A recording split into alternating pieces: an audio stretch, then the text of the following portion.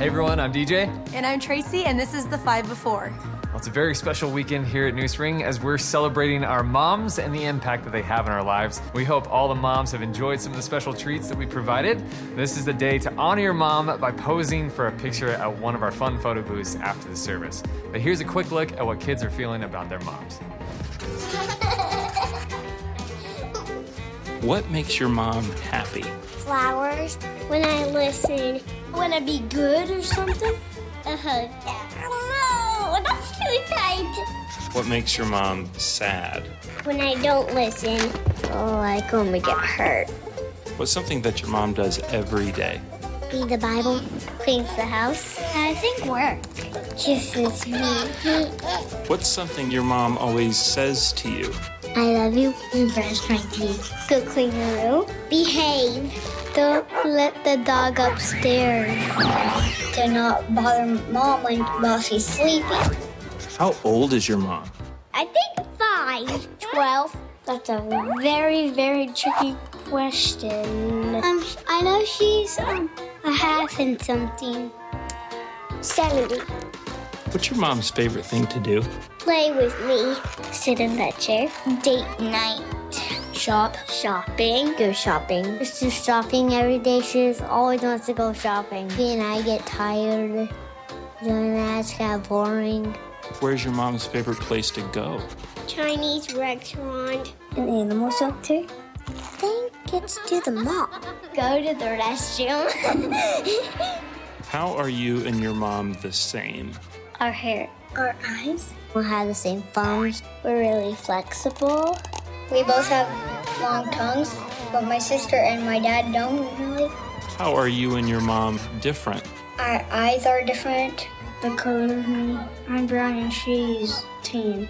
Mom has curly hair and I have straight hair. I do have better abs. What's your favorite thing about your mom? That she doesn't like to be away from us. When she gets down the floor and plays with me. She's a really good teacher. I like her face. Her smile. When she lets me put on her makeup. That I can cuddle with her at night. She is really special. She's really, really, really, really, really nice. How do you know that your mom loves you?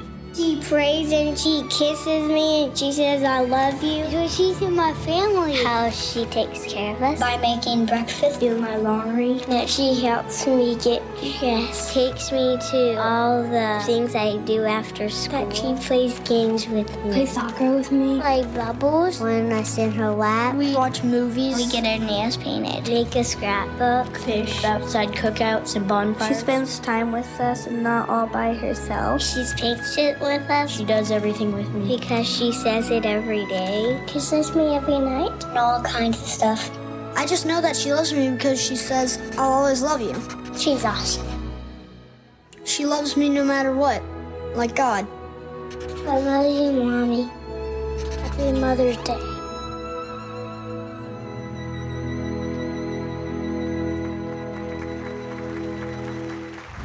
Those of you who are moms of the kids in 252 Theater can be especially proud of your kids for their participation in the Kids World Project Generosity. Once a quarter, kids can use points that they earn in 252 to purchase items for some of the missions projects that NewSpring supports. In April, the kids used their points to purchase over $5,000 worth of items for local and international organizations. One of our local agencies, Embrace, sent this picture to show their gratefulness for the kids' generosity. I love seeing kids make a difference in the world around them by purchasing these supplies. And speaking of kids, next weekend, May 18th and 19th, is our Family Ministry Promotion Weekend. If you have a child who is or will be in elementary, middle, or high school in the fall, then they will promote to that new grade level beginning next weekend. If you have any questions about your child's promotion, just talk with their ministry leader this weekend for all the details. Well, thanks again for being here today. We're about to start the service with our guest Anita Renfro and then some great music from the NewSpring Band. The talk for today is part of a series called Volatile, Learning to Keep Steady in an Out-of-Control World. You can follow along and take notes during the message on our NewSpring app. Enjoy the service.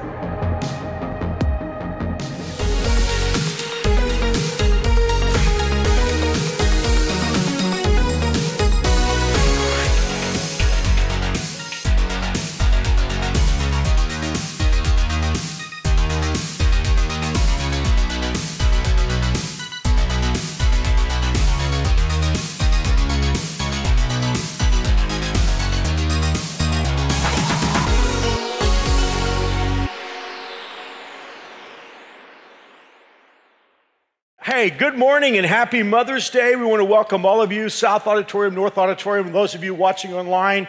We're so thankful to have you here today. We want to begin with some real fun from moms here and grandmas here. We have a special guest with us. She travels the world. She makes people laugh, makes people think. She's an author. She's a worship leader, a comedian. It is my privilege to welcome somebody who's been a treasure. I've known her all her life. Would you welcome to our stage the amazing Anita Renfro? Happy Mother's Day! All right, this is for all the moms. This is everything a mom says in 24 hours reduced to 2 minutes and 55 seconds. Here we go. Get up now, get up now, get up out of bed. Wash your face, brush your teeth, comb your sleepy head. As your clothes and your shoes, hear the words I said. Get up now, get up, make your bed. Are you hot? Are you cold? Are you wearing that? Where's your books and your lunch and your homework at? Grab your coat and your gloves and your scarf and hat. Don't forget, you gotta feed the cat. Eat your breakfast, the experts tell us it's the most important meal of all. Take your vitamins so you will grow up one day to be big and tall. Please remember the orthodontist will be seeing you at 3 today. Don't forget your piano lesson is this afternoon, so you must play. Don't shovel, chew slowly, but hurry. The bus is here, be careful. Come back here, did you wash behind your ears? Play outside, don't play footage, just play fair. Be polite, make a friend, don't forget to share. Wait your turn, work it out, never take a dare. Get along, don't make me come down there. Clean room, folks, close, put your stuff away. Make your bed, do it now. We don't have all day. Were you born in a barn? Would you like some hay? Can you even hear a word I say? Answer the phone, get off the phone. Don't sit so close, turn it down. No texting at the table. No more computer time tonight. Your iPhone's my iPhone if you don't listen up. Come on, where you going and with whom and what time do you think you're coming home? Saying thank you, please, excuse me, makes you welcome everywhere you roam. You'll appreciate my wisdom someday when you're older and you're grown. Can't wait till you have a couple little children of your own. You'll thank me for the counsel I gave you so willingly. But right now, I thank you not to roll your eyes at me. Close your mouth when you chew. We'd appreciate. Take a bite, maybe 2 of the stuff you hate. Use a fork and a burp or I'll set you straight. Eat the food I put upon your plate. Get an A, get a Jordan, go smart with me. Get a grip, get in here. I'll count 2, 3. Get a job, get a life, get a PhD, get a dose of. I don't care who started it. You're grounded until you're 36. Get your story straight and tell the truth for once, for heaven's sakes. And if all your friends jumped off a cliff, would you jump too? If I've said it once, I've said at least 1,000 times before that you're too old to act this way. It must be your father's DNA. Look at me when I am talking, stand up straighter when you walk a place. For everything and everything must be in place. Stop crying or I'll give you something real to cry about. Oh, brush your teeth, wash your face, get your PJs on, get in bed, get a hug, say a prayer with mom. Don't forget, I love you. And tomorrow we will do this all again because a mom's work never ends. You don't need the reason why. Because. I said so, I said so, I said so, I said so. I'm the mom, the mom, the mom, the mom, the mom. Ta-da!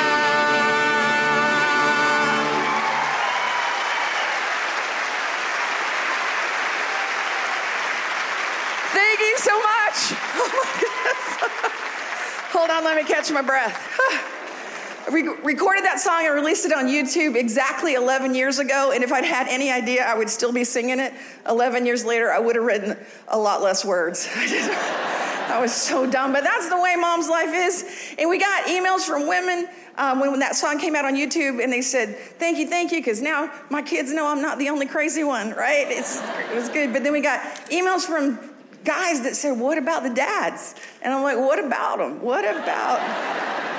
Because dad life and mom life is not the same life. Am I right, girls? It is not the same at all. It's like the difference between, say, a chicken and a pig in the breakfast scenario. You know what I'm talking about? Like a chicken gave a small one-time donation. But the pig gave their life. Am I right, moms? It's not the same. And until dads can get stretch marks, I don't think they deserve a song of their own, is all I'm saying. But about 10 years ago, I became a grandmother for the first time where my grandmoms in the house, grandmommies, Gigi's, Mimi's. These are the people that know grandkids are way better than kids. Those of you who just have kids and don't have grandkids yet, let me tell you, grandkids are, you think your kids right now, those of you who only have kids and not grandkids, you think your kids are the best thing ever. But then one day you're going to have a grandkid, look back at that kid, that adult kid, you'll be like, maybe they're just a little substandard. I don't know. That's how much better grandkids are. But let's find out what kind of moms we have here in the house. We have moms of preschoolers. Any moms of preschoolers here? Hands up if you can get them up because you're too tired. I get it. Listen, these are the people who are so thankful for Baby Bay. You can tell when the people have one kid and they bring the kid to Baby Bay, it's first kid. They're like, oh, they're crying. I don't know. Should I put them in? If it's second or third kid, they are throwing them across the counter. Bye. I'm going to worship the Lord and maybe nap. I don't know. School-age kids. We got school-age kids in the house. Where? Yeah. God bless. Let me tell you the things I learned about motherhood for those two ages. One is, no matter what any website in America says, absolutely nothing is fun for the whole family. That is the truth. Second thing, if you got preschoolers and you're playing hide and seek, they don't know you have to seek them. Just let them hide.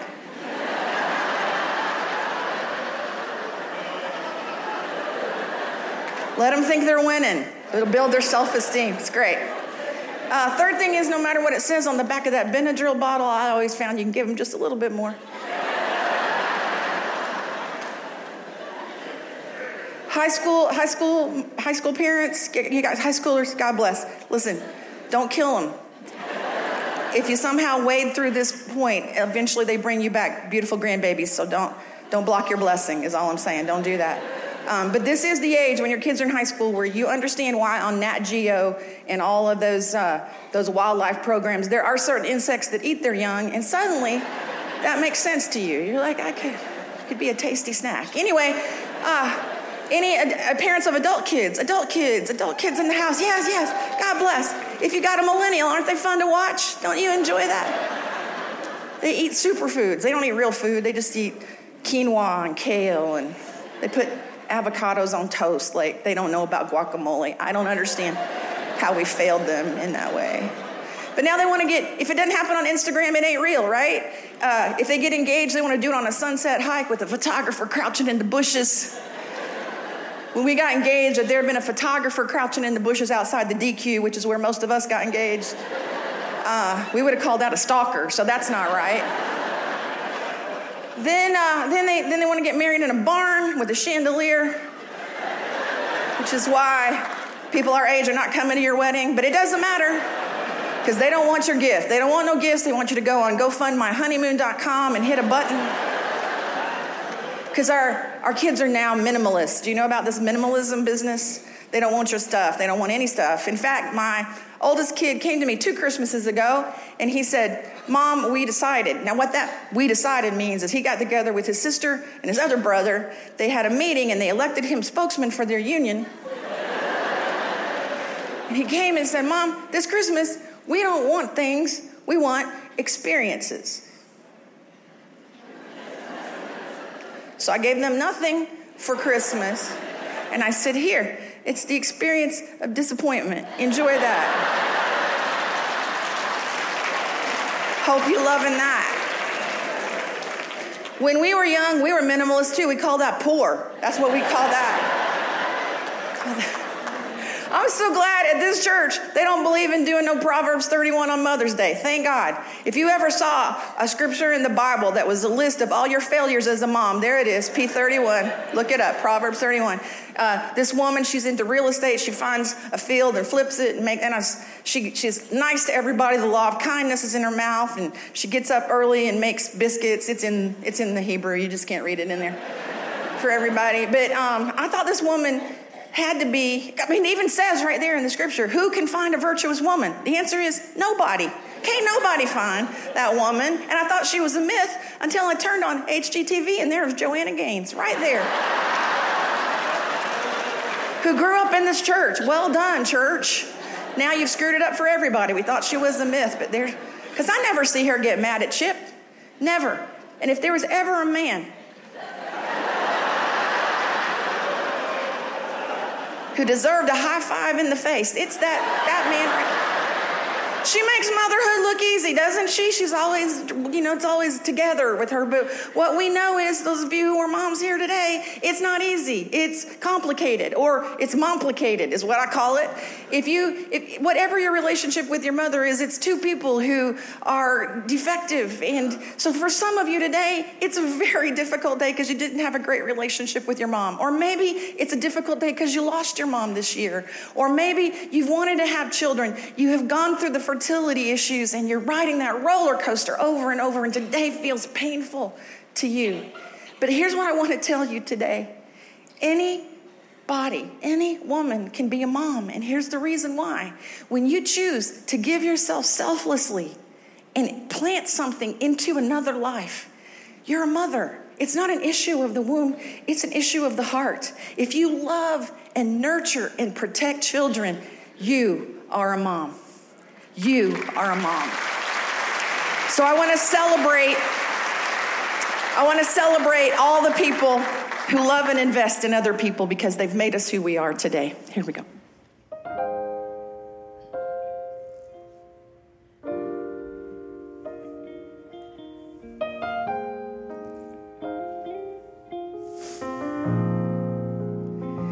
This song is for all the women that I've met along the way, who took the time to speak the words that have changed my life today. They opened up their hearts and heard the words that I could never say. They took me in and taught me how to love and laugh and pray. This song is for every woman who has shown me how to live, that life is more than taking what you need, it's what you give. This song is for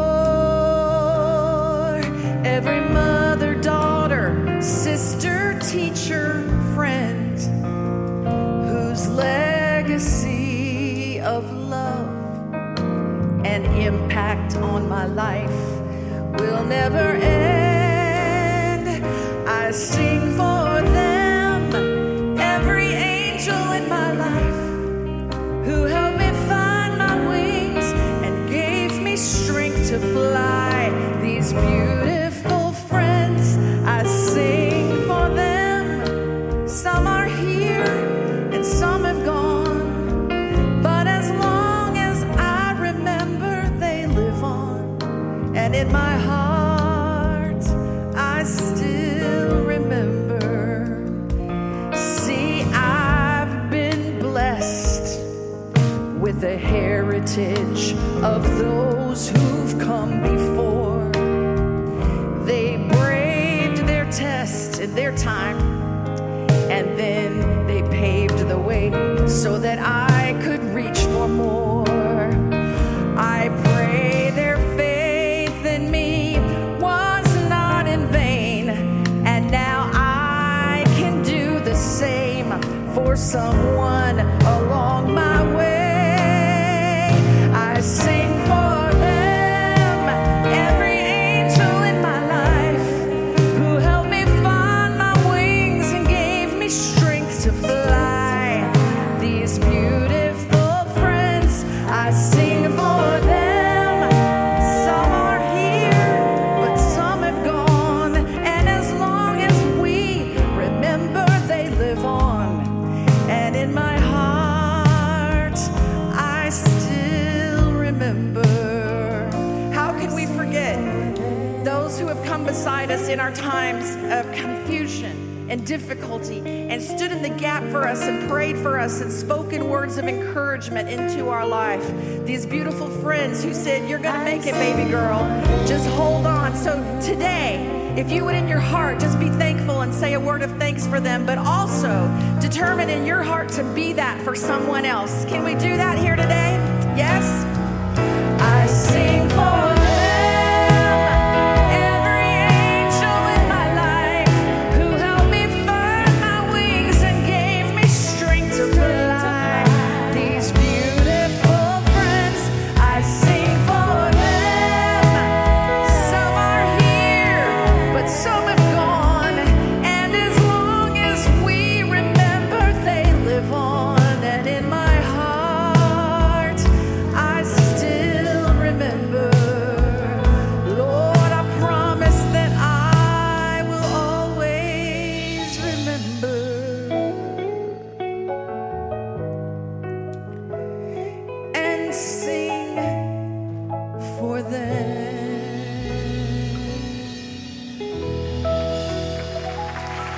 bless you. Happy Mother's Day. Hold on, Mama, hold on. Happy Mother's Day. If you guys don't know, this is my mom, Anita Renfro. And if you are thankful for her sharing her ministry with you this morning, would you just let her know? Thank you so much, Mom. I have a gift, actually. And for those of you who maybe are behind on your gift game, you can stop by the bookstore. You are indeed a blessed mama this morning. My wife and I, we're celebrating our first Mother's Day together, so your real gift is grandbaby number 7. There you go, Mama. Love you. All right, well, hey, thank you guys so much. Again, thank you, Mama. We are so excited that you're here this weekend celebrating Mother's Day. The theme all weekend is Celebrate Moms. So for those of you watching in the North Auditorium, watching online, thanks for joining us. Just really quickly, let's just take one more moment before we jump into the rest of the service to say thank you to all of the moms in the room. Moms, would you stand up?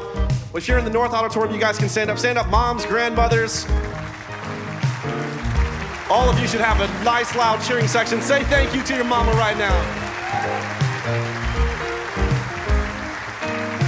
Thank you so much. You guys can be seated. Hey, again, we're just so glad that you're here. One of the ways that we're able as a church to be able to connect with you is through the Talk to Us forum. If you have the New Spring app already downloaded on your phone and you want to get involved with the group, or maybe you have a prayer request, one of those things, you can go to the app, or you can go to Talk to Us, newspring.org/talk to us, and fill any of that out. But we would love to be able to connect with you this morning.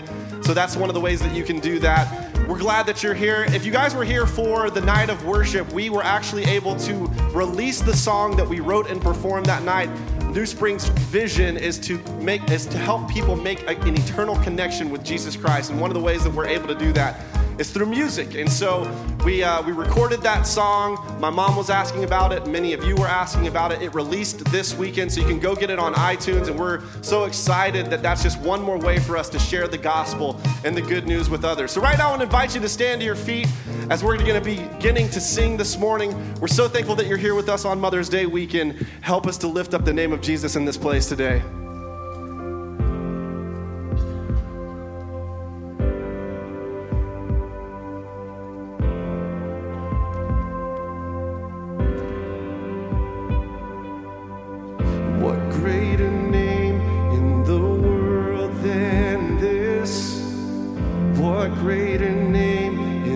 Stars exist. What greater name with our hope persist than this? Savior, beginning and end, my portion, Creator and friend, Redeemer. One day every knee will bend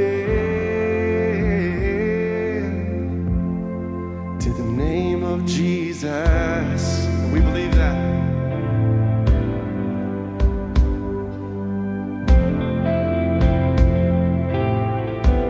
Sing that again. What greater name in the world than this? What greater name in the stars exist? What greater name over death he reigns? Oh, we sing Savior, Savior, beginning and end, my portion, Creator and friend, Redeemer. One day every knee will bend to the name of Jesus, to the name, to the name, to the name of Jesus, to the name, to the name, to the name of Jesus, to the name, to the name, to the name of Jesus. The message that we want to share this morning is that Jesus stepped into the darkness to show us the way. He came for us, the broken, the lost, and the shame. We're going to say thank you for that this morning, Lord. Oh, the light in the darkness, you showed us the way for the lost and the broken. You know them by name, for the widows and the orphan, for the hurting and the shame. You came, and there is power in your name.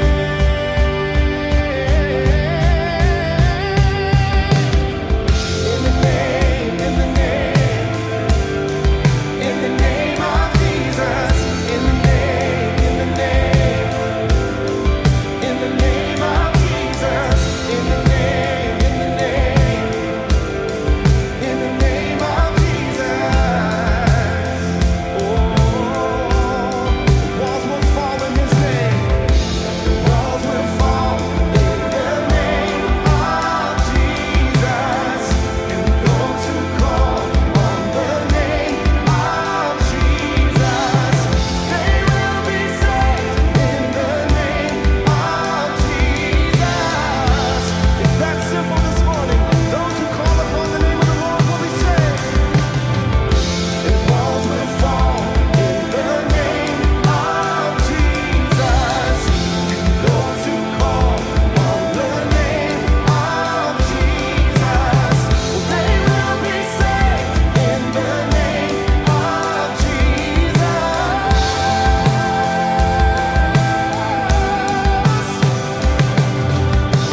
In the name, in the name, in the name of Jesus. In the name, in the name, in the name of Jesus. In the name, in the name, in the name of Jesus.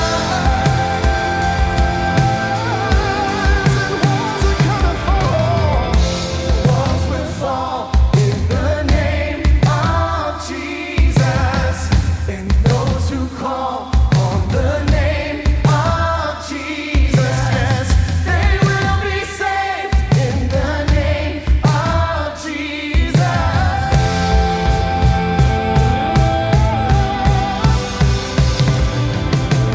In the name, there is power. In the name of Jesus. In the name, be healed. In the name of Jesus. In the name, call it out. In the name of Jesus. There's only one thing that can wash away our sin. And what can wash away my sin? Nothing but the blood of Jesus. Yes, and what can make me whole again? Nothing but the blood of Jesus. And oh, precious is the flow. You sing. That makes me white as snow. No other fount I know. There's nothing but the blood of Jesus. There's nothing but the blood of Jesus.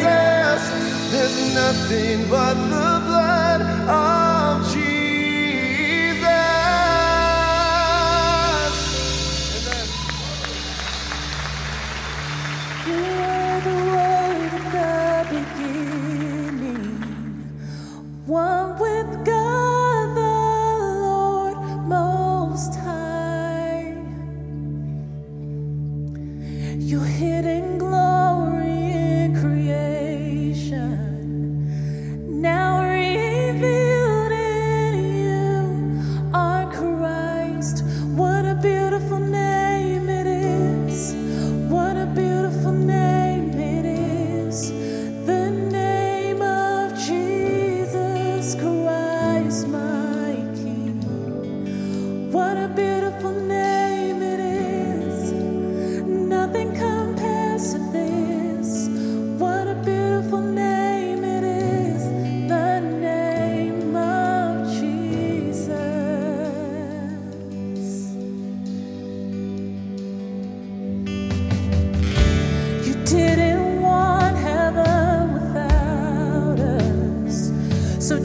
Jesus, you brought heaven down. My sin was great, your love was greater. And what could separate us now? What a wonderful name it is. Sing it with me. What a wonderful name it is. The name of Jesus Christ, my King. What a wonderful name it is. Nothing compares to this. What a wonderful name it is. The name of Jesus. What a wonderful name it is. The name of Jesus. That's right, there's no greater name, no sweeter name. 'Tis so sweet to trust in the name of Jesus, for it's the greatest name we know. 'Cause death could not hold you, the veil tore before you. You silenced the boast of sin and grave, and the heavens are roaring the praise of your glory. For you are raised to life again, and you have no rival. Yes, you have no equal. And now and forever, God, you reign. And yours is the kingdom. Yes, yours is the glory. Yours is the name above all names. What a powerful name it is. What a powerful name it is. The name of Jesus Christ, my King. What a powerful name it is. Nothing can stand against. What a powerful name it is. The name of Jesus. Sing it. Say you have no rival. Yes, you have no equal. And now and forever, God reigns. And yours is the kingdom. Yes, yours is the glory. Yours is the name above all names. What a powerful name it is. What a powerful name it is. The name of Jesus Christ, my King. What a powerful name it is. Nothing can stand against.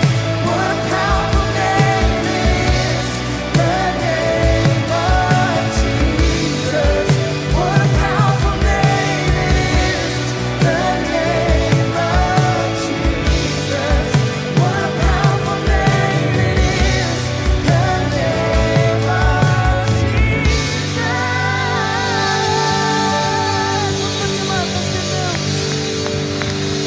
Amen. Thank you guys so much for worshiping with us this morning. You may be seated. Right now, I'm going to invite those who are going to be taking the offering to come forward. We have some exciting things happening at New Spring we want you to check out. Mark will be out in just a moment to bring the next message of the Volatile series. Thanks for being here. We're so glad you're here at New Spring this weekend. To learn about all of our upcoming events and announcements, visit newspring.org and click What's Happening. You can also find that same information and much more in our app. Download it today by searching New Spring, Kansas in your app store. We're looking for students and adults age 4th grade and above who love to sing and dance to audition for the Kids World Praise Team. If that's you, we have tryouts coming up on Wednesday, May 15th or Saturday, May 18th. Find out more and sign up at newspring.org/kidsworldpraiseteam. If you're interested in volunteering at New Spring, come to one of our volunteering events on May 18th or 19th. We'll tour through our ministries so you can see them in action and learn about the different volunteer positions we have available. Plus, you'll get a chance to meet ministry leaders and ask any questions you might have. Just let us know you're coming at newspring.org/volunteer. Due to the holiday, on Saturday of Memorial Day weekend, May 25th, we won't be having our 5:30 p.m. service. All of our other service times that weekend will remain the same. Remember, if you're ever wondering about a schedule change, you can always find out everything you need to know at newspring.org/schedule. Parents with children age 3 and under, experience an hour of skits, puppets, music, and fun with your little one at Parent Day in the Bay on Thursday, May 23rd. You'll see what your child is learning in Baby Bay or Adventure Avenue, plus get the chance to meet our Kids World staff and see our environments. We'll have a morning and evening session that day. Let us know which one you'll be attending at newspring.org/Parent Day. Our student summer camps are happening soon, and they're incredible opportunities for students to focus on their faith and God's plan for their lives. If you'd like to give a financial gift to help make these camps possible, you can do that today. Just write Camp Help on your offering envelope or choose Camp Help when giving online at newspring.org/give.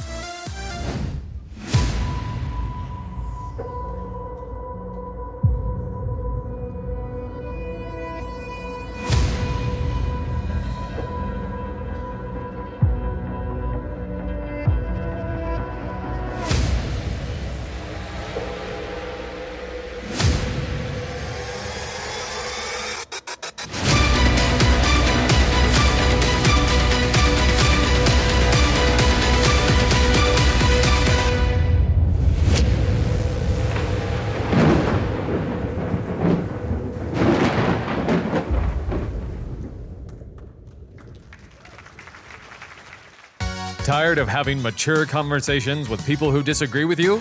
Now you can avoid agitating situations and touchy subjects with Volatile. For only $99.99 and all of your empathy, this versatile tile can be yours today. Just call 1-833-3-VOLATILE to place your order. Call now and we'll throw in Volatile to go, a mini version of this incredible product that will do exactly what Volatile does, only you can take it with you wherever you go. Don't wait. Call 1-833-3-VOLATILE today.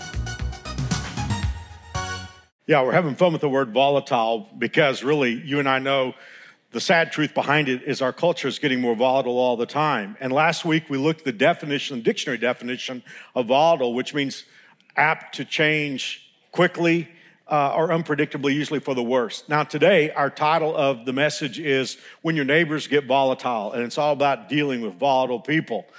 Now, you and I know as we look at the clock that a 25-minute message today isn't going to teach us everything we need to know about dealing with volatile people. And we live in a world where there are more and more of them. In fact, our series coming up this summer, Clash of Dynasties 2, is a series about prophecy. And what we look at prophetically from the scripture is that the genie isn't going to go back into the bottle. Things are going to get more and more volatile. So clearly, I don't know everything I need to tell you in 25 minutes, and what I'm going to tell you isn't everything you need to know. But I really do believe we're going to unpack a story from the Bible today, and we're going to learn at least a whole lot about dealing with volatile people. First thing we're going to learn, and you know this probably already, but it's a good starting place, is that there are two kinds of volatile people. We'll call them type 1 and type 2. Type 1 volatile people are people who are naturally volatile. I mean, they're usually going to change. It's unpredictable and almost always for the worst. But it's their nature. They've been volatile pretty much all their lives. And you know what it's like to have to deal with one of those people. Chances are you're probably thinking about somebody, hopefully not very many, but we have someone in our lives, and you know, it doesn't do any good to talk to them, really. They're volatile people. They're naturally volatile. We won't spend a whole lot of time there because we're limited as to what we can do, and beyond that, I think it's very unlikely that you're a type 1 person today. You wouldn't be at New Spring if you were. I do think there is a type 2 volatile person that we have to think a lot about today. Most of our talk will center around this. And this is a person who is situationally volatile. They're not naturally volatile. In fact, they could be naturally very peaceful people. But something, ordinarily a type 1 person, pulls them into a scenario where they're prone to act in a volatile way. We'll spend a lot of time there, but we're also going to look at another character in our story, and this is a person who is kind of a teacher. She is a hero in the Bible, and I speak a lot about her. Her name is Abigail, and if in today's talk you don't learn as much as you would like to learn about Abigail, there are a couple of other messages in our archives here at New Spring that you can check out. In 2012, we did a series called Friends, and there's a message in there called Nerd.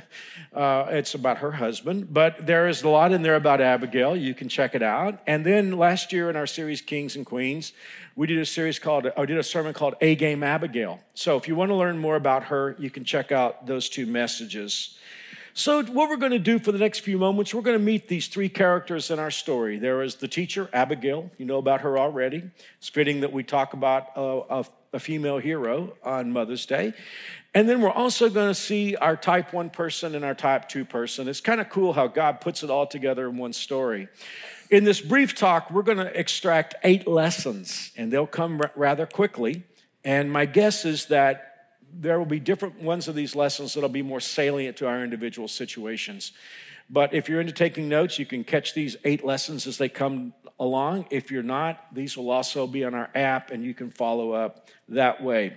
Let's meet Abigail. I think the first thing that we need to know about her is there's so much that she can't control.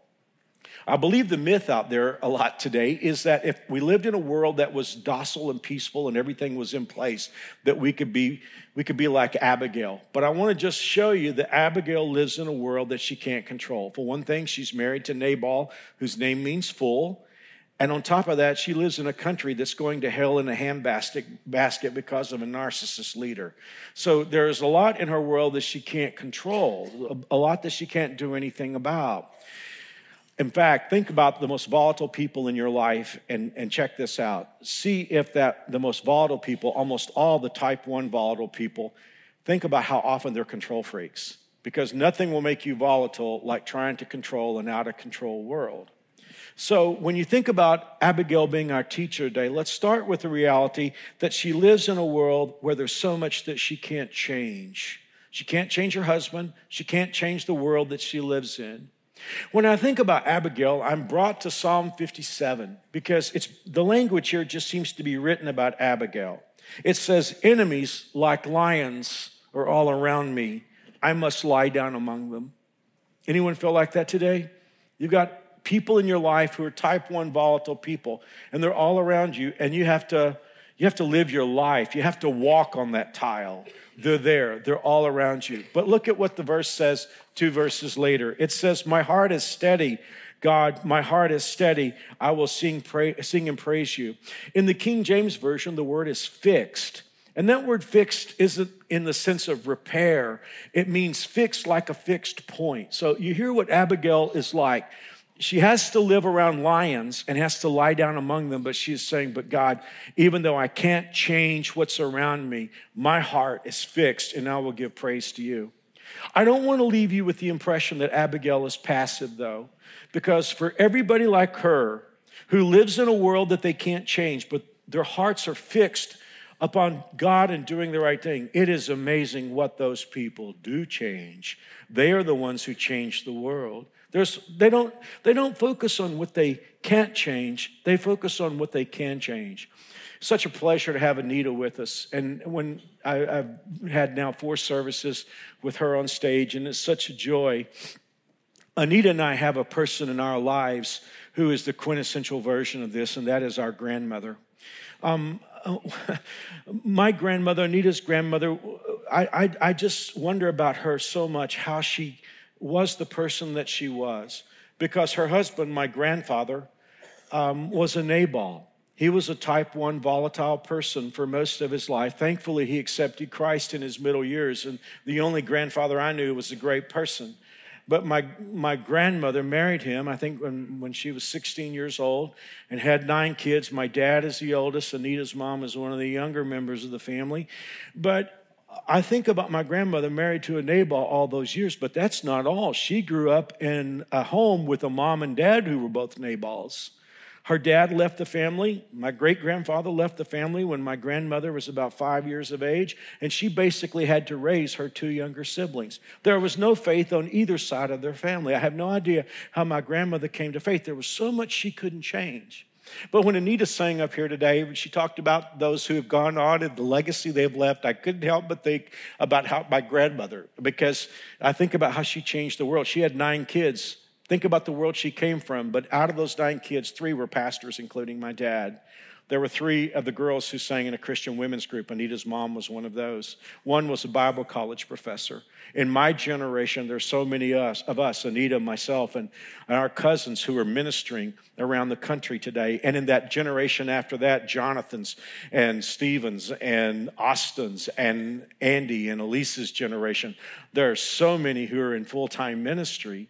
You think about one person who could change so little, and yet she changed so much, and what she did change continues to have an echo effect to this day and probably even long beyond my life. So I just want you to understand, don't get the idea that Abigail is a passive person. She's a woman in a world of so many bad things that she can't change, and yet she does everything that she needs to do. Now, I don't want to spend a whole lot of time on the next person in the story. You picked up enough about him already. His name is Nabal. He is Abigail's husband, and his name, well, I'd like to find some way to say this gently. His name means fool. I always wonder when his parents gave him that name. How many of us are parents and grandkids, or grandparents, when our kids or grandkids were born, long before they were born, we thought about their names and what their names meant, right? How many of us checked out names and so going to find out what names meant? My oldest son, his name is Jonathan Mark. When we were pregnant with our second son, and he's here today, and I'm just a great story. We were going to call him James Caleb, and I like that name. But Mary Alice called me from work one day and said, do you know what James Caleb means? I said, I don't. She said, well, James is a derivative of Jacob. It means tricky, and Caleb means dog. She said, we're about to call this kid Tricky Dog. So that's how Jared got his name, Jared Michael. Now, as we parents, we think about naming our kids. That's why I wonder how Nabal got his name. I mean, how does your kid get the name Fool? Did they name him at birth? Did they name him in his teen years? I don't know. Maybe just when people said, who made that racket? Fool made that racket. Who did that? Fool did that. Who's driving that car? Fool's driving that car. Well, that's Nabal. And according to our story, he lives up to his name. But let's just let the Bible introduce him. In 1 Samuel 25, that's our chapter today, verse 3, it says, Abigail was intelligent and beautiful, but her husband was surly and mean. Don't you find those collection of adjectives interesting? Abigail, intelligent and beautiful. Her husband was surly and mean. And then here's what the people who worked for him said. He's so ill-tempered, no one can even talk to him. Find a type 1 volatile person, you'll always be able to say that about them. No one can talk to them. No one can get their attention. That was Nabal. It is his nature. Finally, we need to meet the type 2 volatile person because this is what most of our talk is going to be about today. This is the person who's not naturally volatile, but situationally gets pulled into volatility. He is a hero in the Bible. His name is David. Yes, he is the one who defeated Goliath. He is the greatest king of Israel. But it's in between those two events that we're going to find him in a place where he is situationally volatile. What you need to understand about David at this point is that he is hanging by a thread. When I introduced Abigail a few moments ago, I said her country was going to hell in a handbasket because of a narcissist leader. Well, nobody felt that pain more than our hero, David. It all came down like this. When Saul was young and he was the king, when he was young, it appeared like he was humble, but he wasn't humble, he was insecure. Think about this. Most of the damage that people have done in your life has been because they were insecure. And frankly, when I think about most of the damage I've done, it's been because I was insecure. But Saul is a completely insecure person. And at first, he seems like a very humble person, like, how did I ever get to be king? But after a while, his insecurity goes into full blossom. And now he's like trying to protect something he never deserved in the first place. That's interesting. We'll talk about that someday. When he was early in his kingdom, he had a series of victories, but little by little, he began to move away from God, and God began to raise up a young leader from the sheepfold, a kid by the name of David. And there was a time when Saul and the people of God came up against the Philistines. And the Philistines, who were getting the best of Israel because of Saul, frankly, they sent out their champion. He was 9 feet tall, and he just said, hey, listen, there's no reason for us to fight and have a lot of carnage. I'm the best man here. You send out your best man. We'll go mano a mano, and whoever wins, that whole side will win. Well, all of Israel is quaking in their tents because they don't want to take this guy on. And every day he comes out and flips off God and flips off the people of God and says, you people are a bunch of cowards. You won't send anybody out to fight me. Along comes this kid, David. And by kid, I don't mean child. He's probably about 16, 17 years old. His brothers are all soldiers, but David's the run of the family. He's been left to watch the sheep. And David hears this guy taunt Israel, and David says, what does the guy get who beats him? And of course, they try to shut David up, but you know the rest of the story. David won't be shut up, and Saul says, well, there's nobody else willing to go. Kid, let you go up against this guy. So David goes out there with a bag of rocks and a slingshot. I mean, he knows slingshots. He's been watching sheep 24 hours a day. He has to do something with his time. He's gotten really good with a slingshot. He can knock the left eye of a gnat out at 40 yards. So, he just goes up against Goliath. It's the perfect thing when you think about it, because it doesn't matter how tall you are if you get hit with a missile. So that's what David does. He kills Goliath, and next thing you know, he is cause celeb in Israel. Saul promotes him to the head of the military.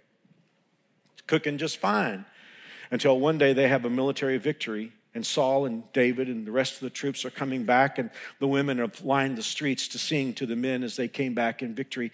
And the women started singing the song. They said, Saul has killed thousands. Saul liked that song. That's catchy, man. That's going to go right to the top of the hit parade.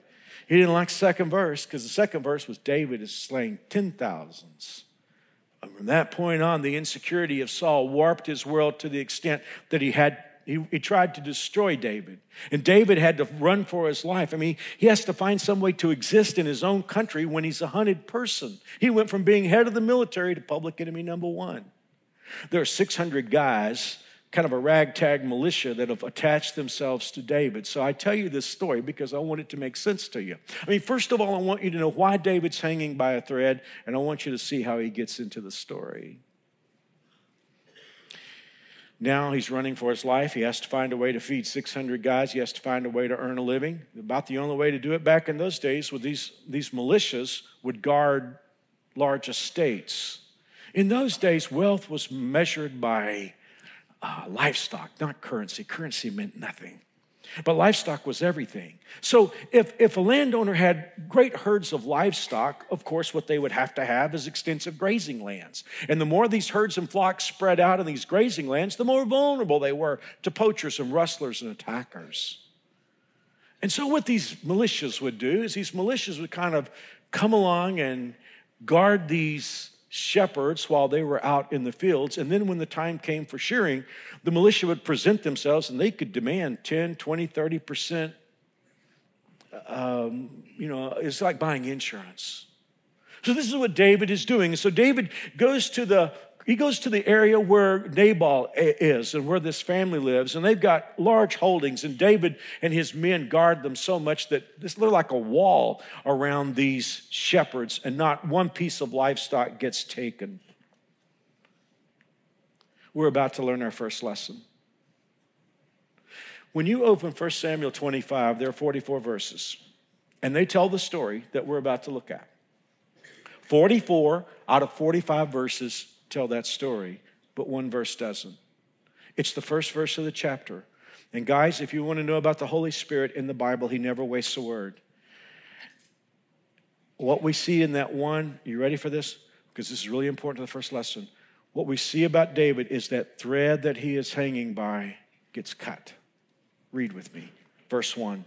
Now Samuel died, and all Israel gathered for the funeral, and David and his men headed for the wilderness. Who's Samuel? Samuel's David's mentor. Samuel is the one who has anointed him king. Samuel is his pastor.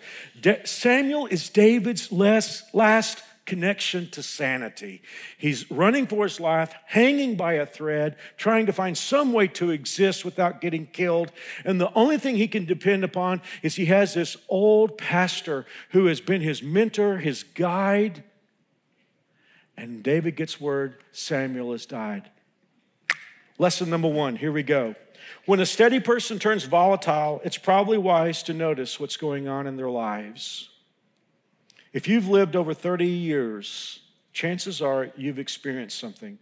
You have dealt with someone in your life who's not normally volatile, who suddenly becomes maybe verbally volatile, and they begin to argue about things that you know are not really that important to them. It's always wise at that moment to look at what's going on in that person's life. At the risk of being too personal, let me give you an illustration from my own life. 6 years ago, my dad died. And he didn't have end-of-life issues for a long time, just for several months. But in that season, all the decisions fell upon me to make. And I'll tell you, if you've never made end-of-life decisions for a dying parent, you don't know what it's like. Nothing really prepares you for that. I woke up for 3 years asking myself every moment, every morning, did I do the right things? I would go over those things. It was just a challenging thing, exhausting while I was still pastoring the church here. My dad passed away on a Tuesday morning. I was already exhausted, but after I was spent a little time in the room with his body, I went to the little waiting room in the hospital there, and I had my phone out, and I'm planning 2 funerals. We had a funeral here on Friday morning. There was a funeral that we were to have in South Texas on Monday morning. But what was really challenging was in between those 2 funerals, I was scheduled to speak on Sunday at one of the largest churches in America.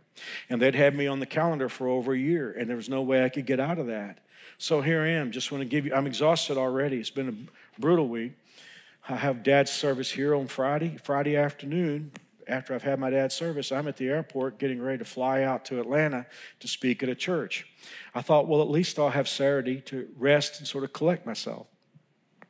Anita and John still lived in Atlanta at that time. I was staying at their home, and I got a phone call early Saturday morning from a leader in that church where I was to speak, and they said, Pastor Mark, you know that our pastor is not here. We have a young man out of nowhere. He's 27 years old. He's suddenly dying, and we need a pastor to minister to this family. And is there any way that you would come and minister? And that's a great story, and I'll tell it to you someday. But I was ministering to that family pretty much most of Saturday. Sunday morning, I get up. I preach all the services at that church. Sunday afternoon, I'm at the Atlanta airport getting ready to fly to Texas. Anita and her mom, Kay, were flying ahead of me. They picked me up in Austin. They drove me 70, 80 miles. I had my dad's service on Monday morning.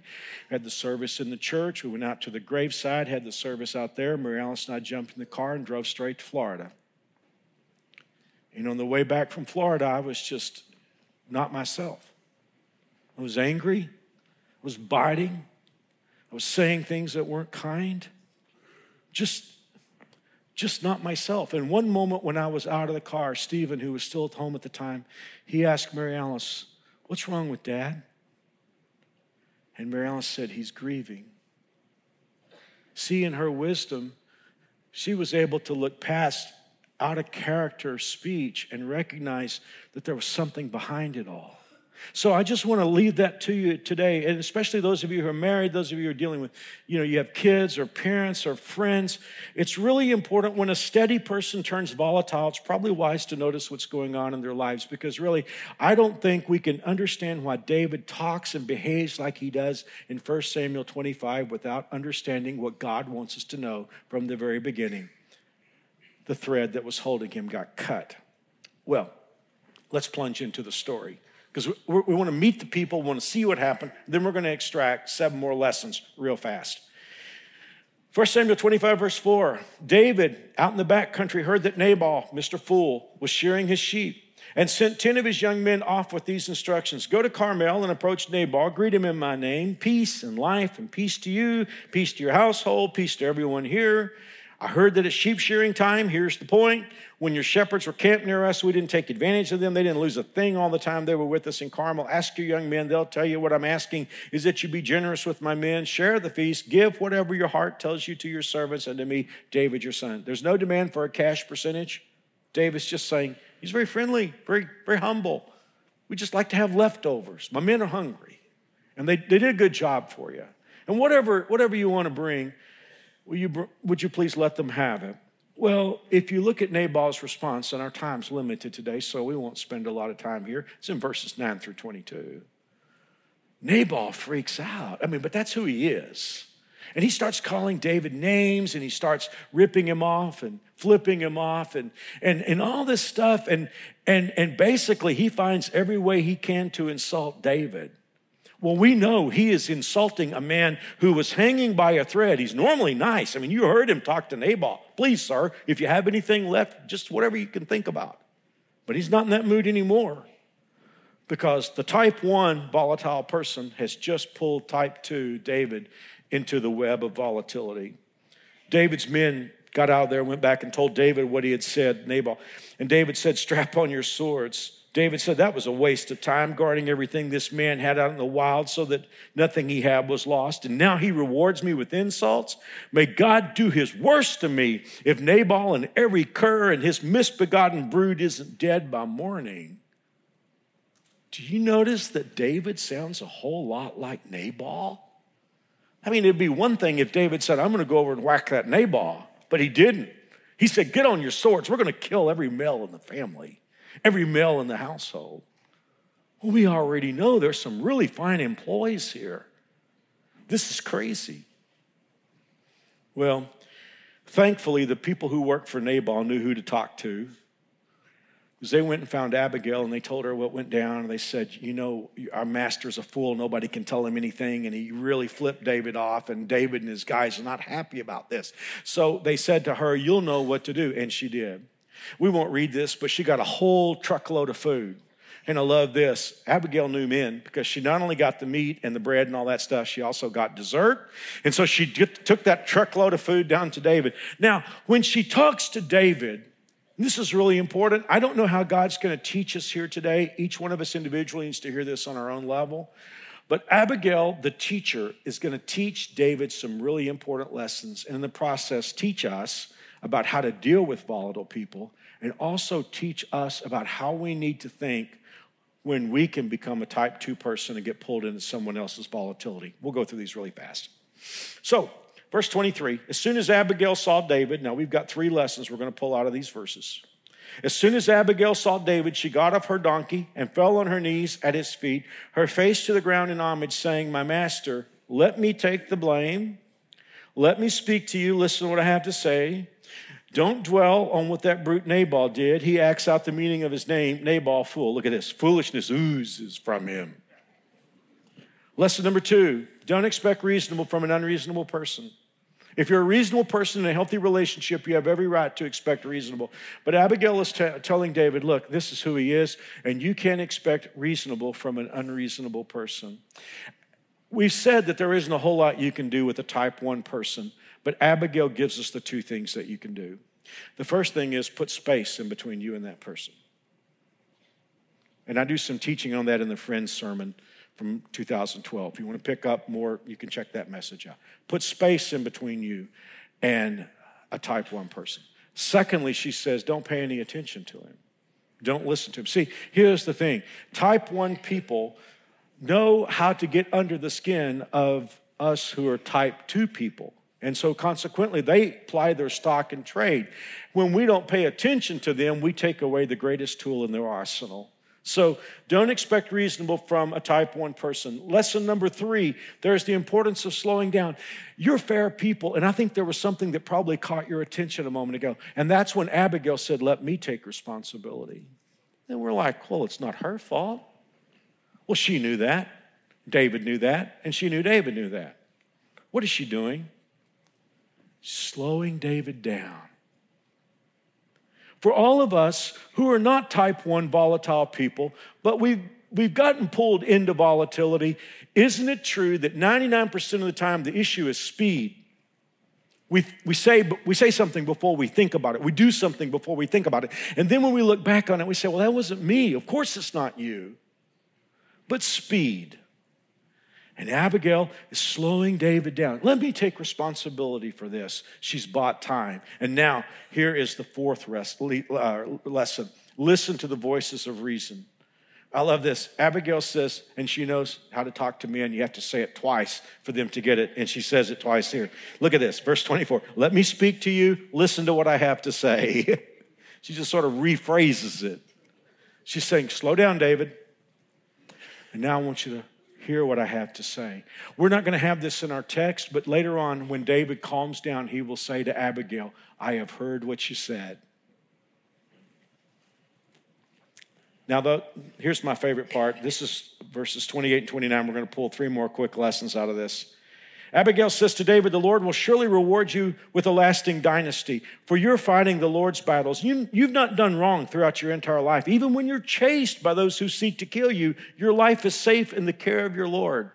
Lesson number 5, remember who you are. Abigail is saying to David, listen, Nabal is being who he is, but you're not being who you are. She's saying to David, you don't act this way. Even when people try to kill you, you're still gracious to them. So she's saying, remember who you are. And I love the 6th lesson. She says to him, you're too busy fighting the Lord's battles to fight with Nabal. Have you ever noticed that when you get into a conflict with a type 1 person, even if you win, you don't win anything? My mentor, Adrian Rogers, used to say it this way: you can wrestle in a pig pen with a pig. You'll both get dirty, only the pig will enjoy it. And that's what happens when you get into a conflict with a type 1 person. Even if you win, you haven't won anything. And Abigail is saying, is it going to make you feel better to go whack all the men that work here in Nabal? Because at the end of the day, you won't have won anything. Hey, you fight the Goliaths. You fight the enemies of God. You're fighting big battles. You're fighting God's battles. Lesson number 7, she tells David, God will take care of him. And that's important because we know what it's like from time to time to be insulted and offended by people who try to harm us. It's important to remember that promotion and blessing comes from God, not from beating other people. This, and I'm through. One more lesson. Verse 30, chapter 25. When the Lord has done all he promised and has made you leader of Israel, don't let this be a blemish on your record. Then your conscience won't have to bear the staggering burden of needless bloodshed. Lesson number 8, don't let a type 1 person lure you into something you'll be embarrassed about tomorrow.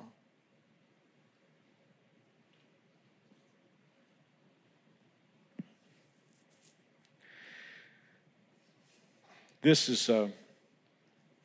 something that all of us who are parents and grandparents should think about. Abigail says to David, listen, God has given you a great future and great things are going to happen. When you get to the place of your destiny, you're not going to want to have this on your record. And what she didn't say, but is strongly inferred there, is, David, people are watching you. Now think about this for a moment. Who are the 600 guys who are following David? They're the future leaders of Israel. These are the guys who are going to be the mayors and the governors and the judges and the civic leaders and the military leaders. And they're watching how David handles this. David basically is setting the temperature for how things are going to be in the kingdom. And it's important for us to remember, especially those of us who are not type 1s, but we can get pulled into volatility. It's important for us to remember that our kids and grandkids are watching. Having been at New Spring for 34 years, there are stories I've told in the past that have fallen into the dust of history. But I remember I told one story about 25 years ago or so that was a favorite back in the time. And I was in my very early 30s. I was elected to the presidency of a large Christian organization. It was the organization I'd grown up in. I grew up watching the leaders. I grew up reading the magazine of the organization. My father had been part of that. And so, to my amazement, when I was in my early 30s, I was elected president. I didn't expect to be. The other two candidates were both in their 50s, and I was in my 30s. They were heroes of mine. You could imagine my amazement when I discovered I'd been elected. Now, there was an international meeting every spring in the Metroplex. And in those days, I had to wear a suit 7 days a week, but especially at this conference, because I was going to basically, what we might call MC the conference, introduce all the speakers, be sort of the face of the organization. And then all the other meetings, I was going to chair those meetings.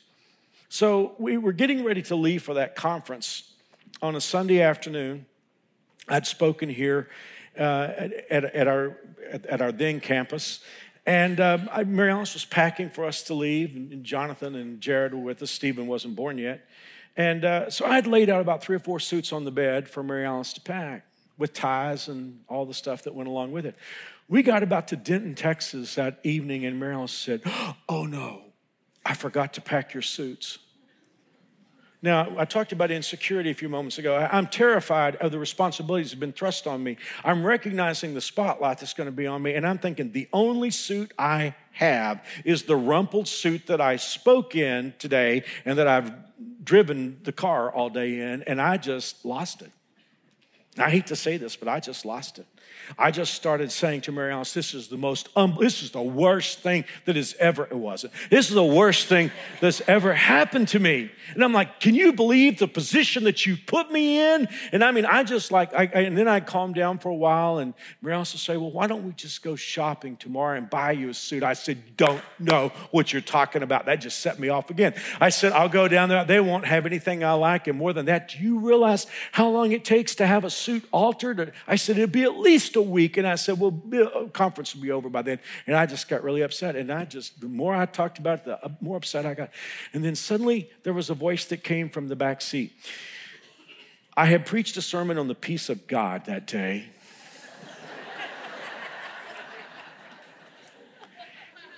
And my then 11-year-old son, Jonathan, said, Dad, do you believe what you preached today? I said, you be quiet. I think I said something to the effect, I'm the daddy, you're the little boy, you be quiet. Well, thankfully, I'm married to the voice of reason. I'm married to an Abigail. And even though I just knew it wasn't going to work, I finally said to Mary Alice, all right, let's go to the mall. And really, to be honest with you, between you and me, I wanted to prove my point. I didn't say that in the other 3 services, so y'all don't tell the other 3 crowds this. Well, I think we went to one of the stores in the mall, maybe Dillard's or someplace, and we went in there, and pretty quickly I found a really nice suit. The jacket fit just fine. It was the color I've been wanting to buy, but I knew I had the coup de grace because all the suits in those days, the hems had to be altered in the slacks. So I said to the salesperson, because I knew they'd have to send it out, and it takes like a week to get it altered. I said, how long will it take to get it altered? He said, oh, we have a tailor here at our store. Hour, maybe?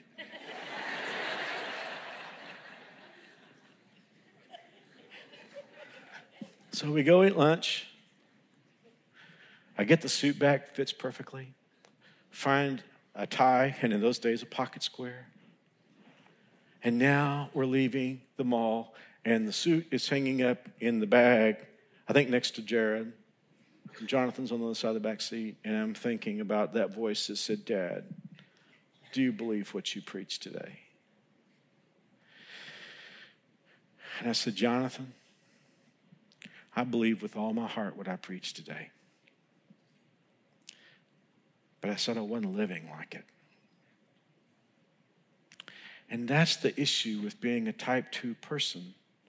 You're not volatile, but something sucks you into a volatile world. And Abigail says to David, you don't want to do something now that you're going to be embarrassed years later for doing. Well, I won't take much more of your time. I'm in overtime now, but basically David listens to Abigail, and that's fine. And he and his guys put his swords up, and we're out of time. Do you want to hear the rest? Do you want to hear how this ends? Okay, well, here's what happens.